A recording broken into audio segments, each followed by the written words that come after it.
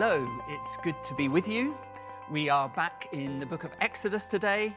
We're in a series looking at the second half of the book of Exodus, which we started a couple of weeks ago at chapter 19. The first half of Exodus, many of you will be familiar with. So a lot of us know the story of Moses in the basket and the plagues on Egypt. We've probably watched The Prince of Egypt, the movie.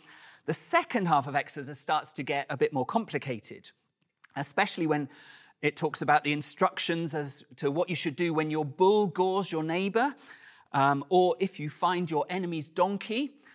But thankfully, those are Al's chapters for next week. But the second half of Exodus is an incredibly significant and foundational part of the Bible, because there is so much revealed here about God and about what it means to be the people of God.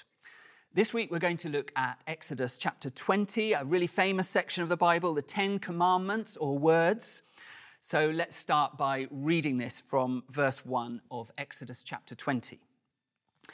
And God spoke all these words, I am the Lord your God who brought you out of Egypt, out of the land of slavery.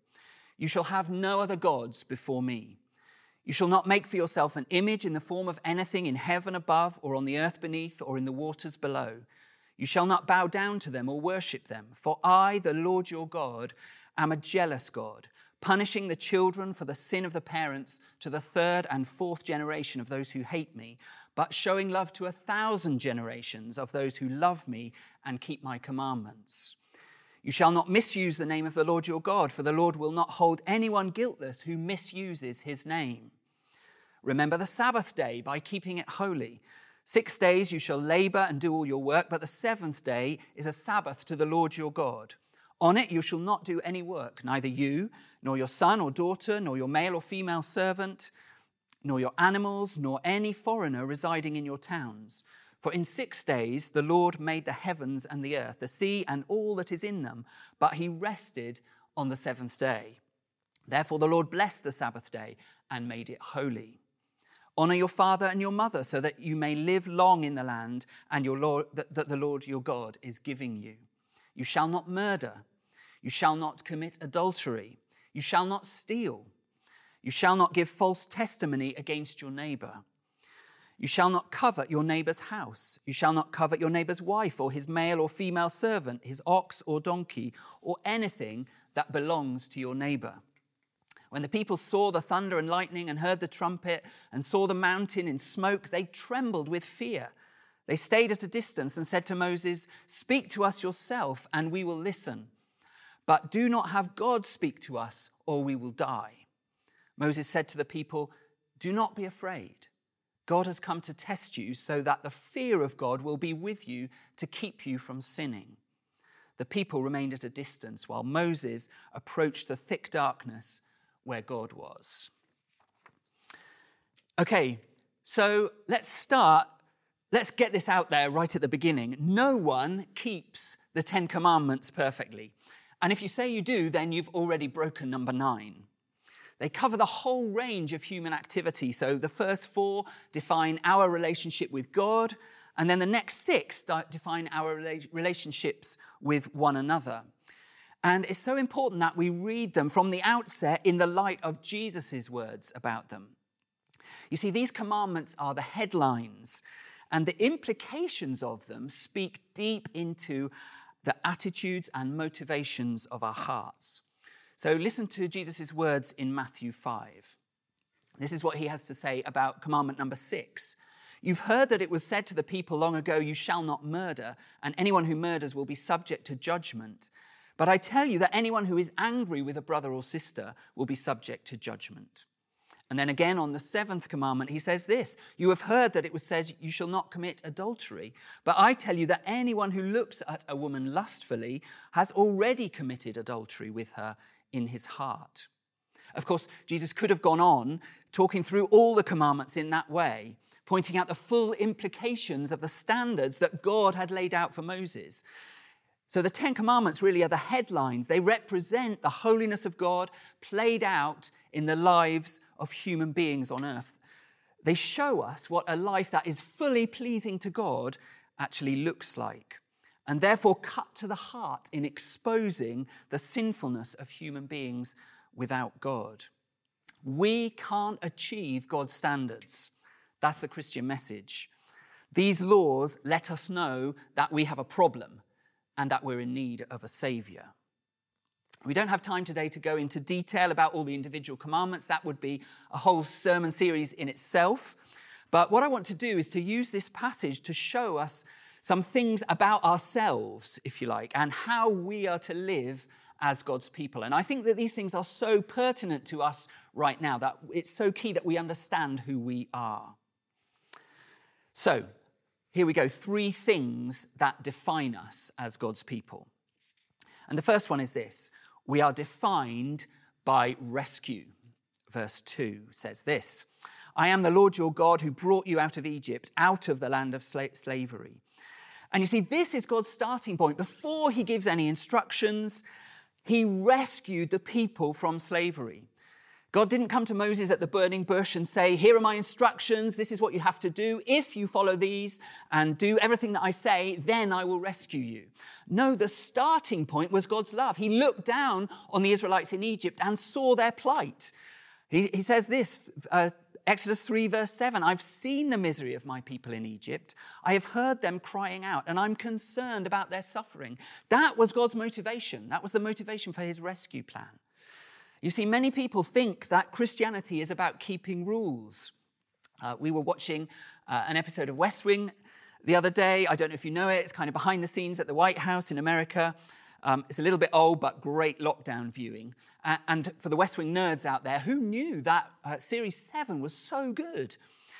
Anyway, pressing on, one character in it was saying that if you want to win those on the right in politics in America in a presidential election, then all you need to do is plaster the 10 Commandments all over your campaign bus.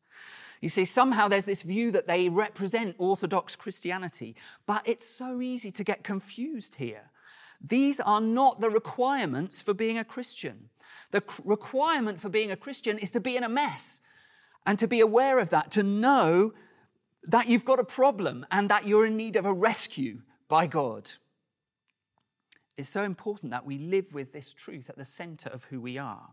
First and foremost, we are a people who have been rescued. And it's really easy to slip into a different way of thinking, to transition somehow to relying on what we do, on our trying to please God. The rescue comes before any requirements. How does God demonstrate his love for us? It's while we were still sinners that Christ died for us, Paul says in Romans. Again, with Jesus' story of the prodigal son, it was while he was still a long way off that the Father saw him and was filled with compassion and ran to him. This is the nature of genuine rescues, isn't it? We had an air ambulance helicopter the other weekend. One of those yellow ones came and landed in a field right near our house. And it was all very dramatic. It was so loud. It sounded like it was going to land in the garden. And we kind of all rushed out to see what was going on. And apparently it turned out later that there was a road traffic accident at a roundabout nearby, and the field was the nearest place. But it all happened so quickly. It arrived very quickly. We actually missed that bit. They were straight in to do their rescue. I imagine there wasn't a lot of waiting around, kind of setting out the ground rules, talking about the basis on which they would do the rescue. No, they were straight in and they rescued. That's the basis on which rescues work. Working out all the consequence and the follow-up takes a whole lot longer afterwards.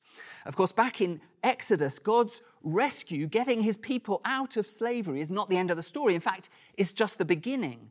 And as we journey with the Israelites, what we realize is that the rescue, in fact, was the easy bit. Becoming the people that God intended was a long and sometimes painful journey. God's love dictates that the rescue comes first.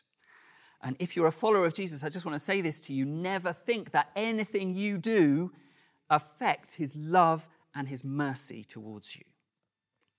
By the way, I don't know if you've heard the prophetic word that's doing the rounds at the moment about the yellow rescue helicopters.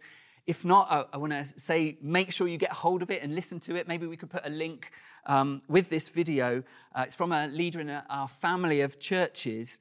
And it's so helpful in understanding where we are right now, in understanding what our unseen prayer and worship, the effect that it's having on the nation that we live in, but also how we are to function in this coming season. So actually that we, the church, are these rescue helicopters, and we're to be equipped and ready to fulfill that function in the days ahead. We are rescued first to become part of God's rescue mission. That is where it all begins. And increasingly, I believe that that is how we need to see ourselves. That is what defines us. We're defined by God's rescue of us. So that's the first thing. The second thing is this: we are defined by being with God. So right from the start of Moses' journey, it was all about being with God, wasn't it? Who am I to do this, says Moses to God at the burning bush. And God's answer straight away is, it doesn't make sense in some ways, but it's, I will be with you. That's the center point of God's plan. And God's first words to Moses back on the mountain, chapter 19, verse 4, you've seen what I've done with the people of Israel. I've brought them to myself. I've brought you to myself. That's the heart of what God is about, is coming close to his people. God wants to be with his people. That's God's overriding agenda. Don't miss it. But meeting with God, you see, is not straightforward. We can't just rock up. We can't do it on our terms. He's not a pocket genie. God is holy. He's the creator. He's utterly different, utterly other than us. He won't be owned or defined by anyone else. I am who I am, he said to Moses, didn't he? Look at verse 18 of chapter 20. The presence of God was terrifying to the Israelites. The whole mountain trembled violently. There was fire and smoke and loud trumpet blasts. You see, when God moves in, everything changes. The Israelites needed to understand that, and we do too. It's a frightening prospect to have anything to do with the living God. There's an appropriate fear and awe in approaching him. And the instructions from God, his commandments and all the knock-on implications of them for living as his people in his presence, they were incredibly demanding. But isn't that only what you'd expect if God is who he says he is? A key purpose of these laws, of these 10 commandments, was to highlight the fact that in and of themselves, the people would never be able to meet God's requirements. They were to have an appropriate fear of God and let the holiness of God, the stringency of his demands, if you like, cause them to realize that they had no hope of ever meeting God's standards in their own strength. But here's the amazing news.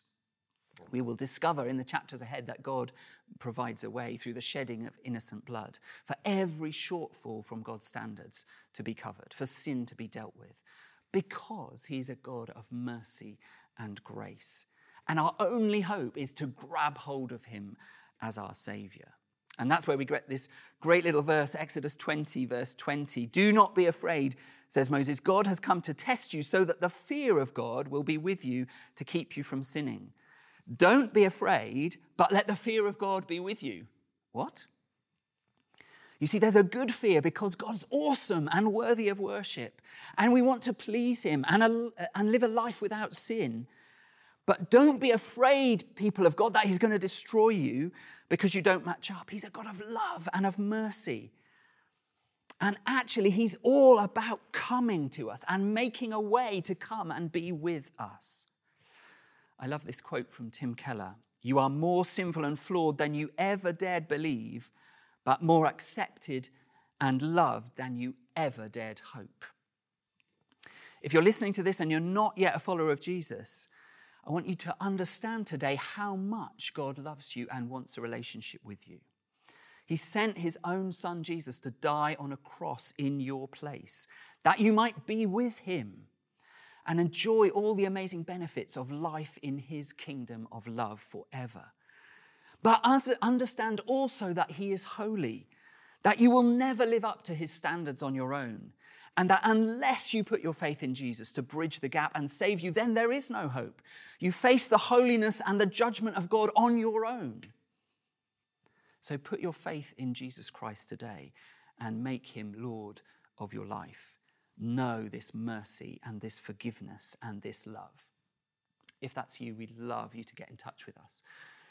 We'd love to talk to you some more, so do get in touch. Okay, so the first thing is we're defined by our rescue before anything else, before any requirements. Number 2, we're defined by God being with us and us being with him. And number 3, we're defined by life in the Spirit. So if we don't need to be afraid of God, in that he's not going to come and destroy us, well, shall we therefore abandon the 10 Commandments? After all, we're never going to be able to attain everything that they set out. No, not at all, says the Apostle Paul. Listen to his letter to the church in Rome.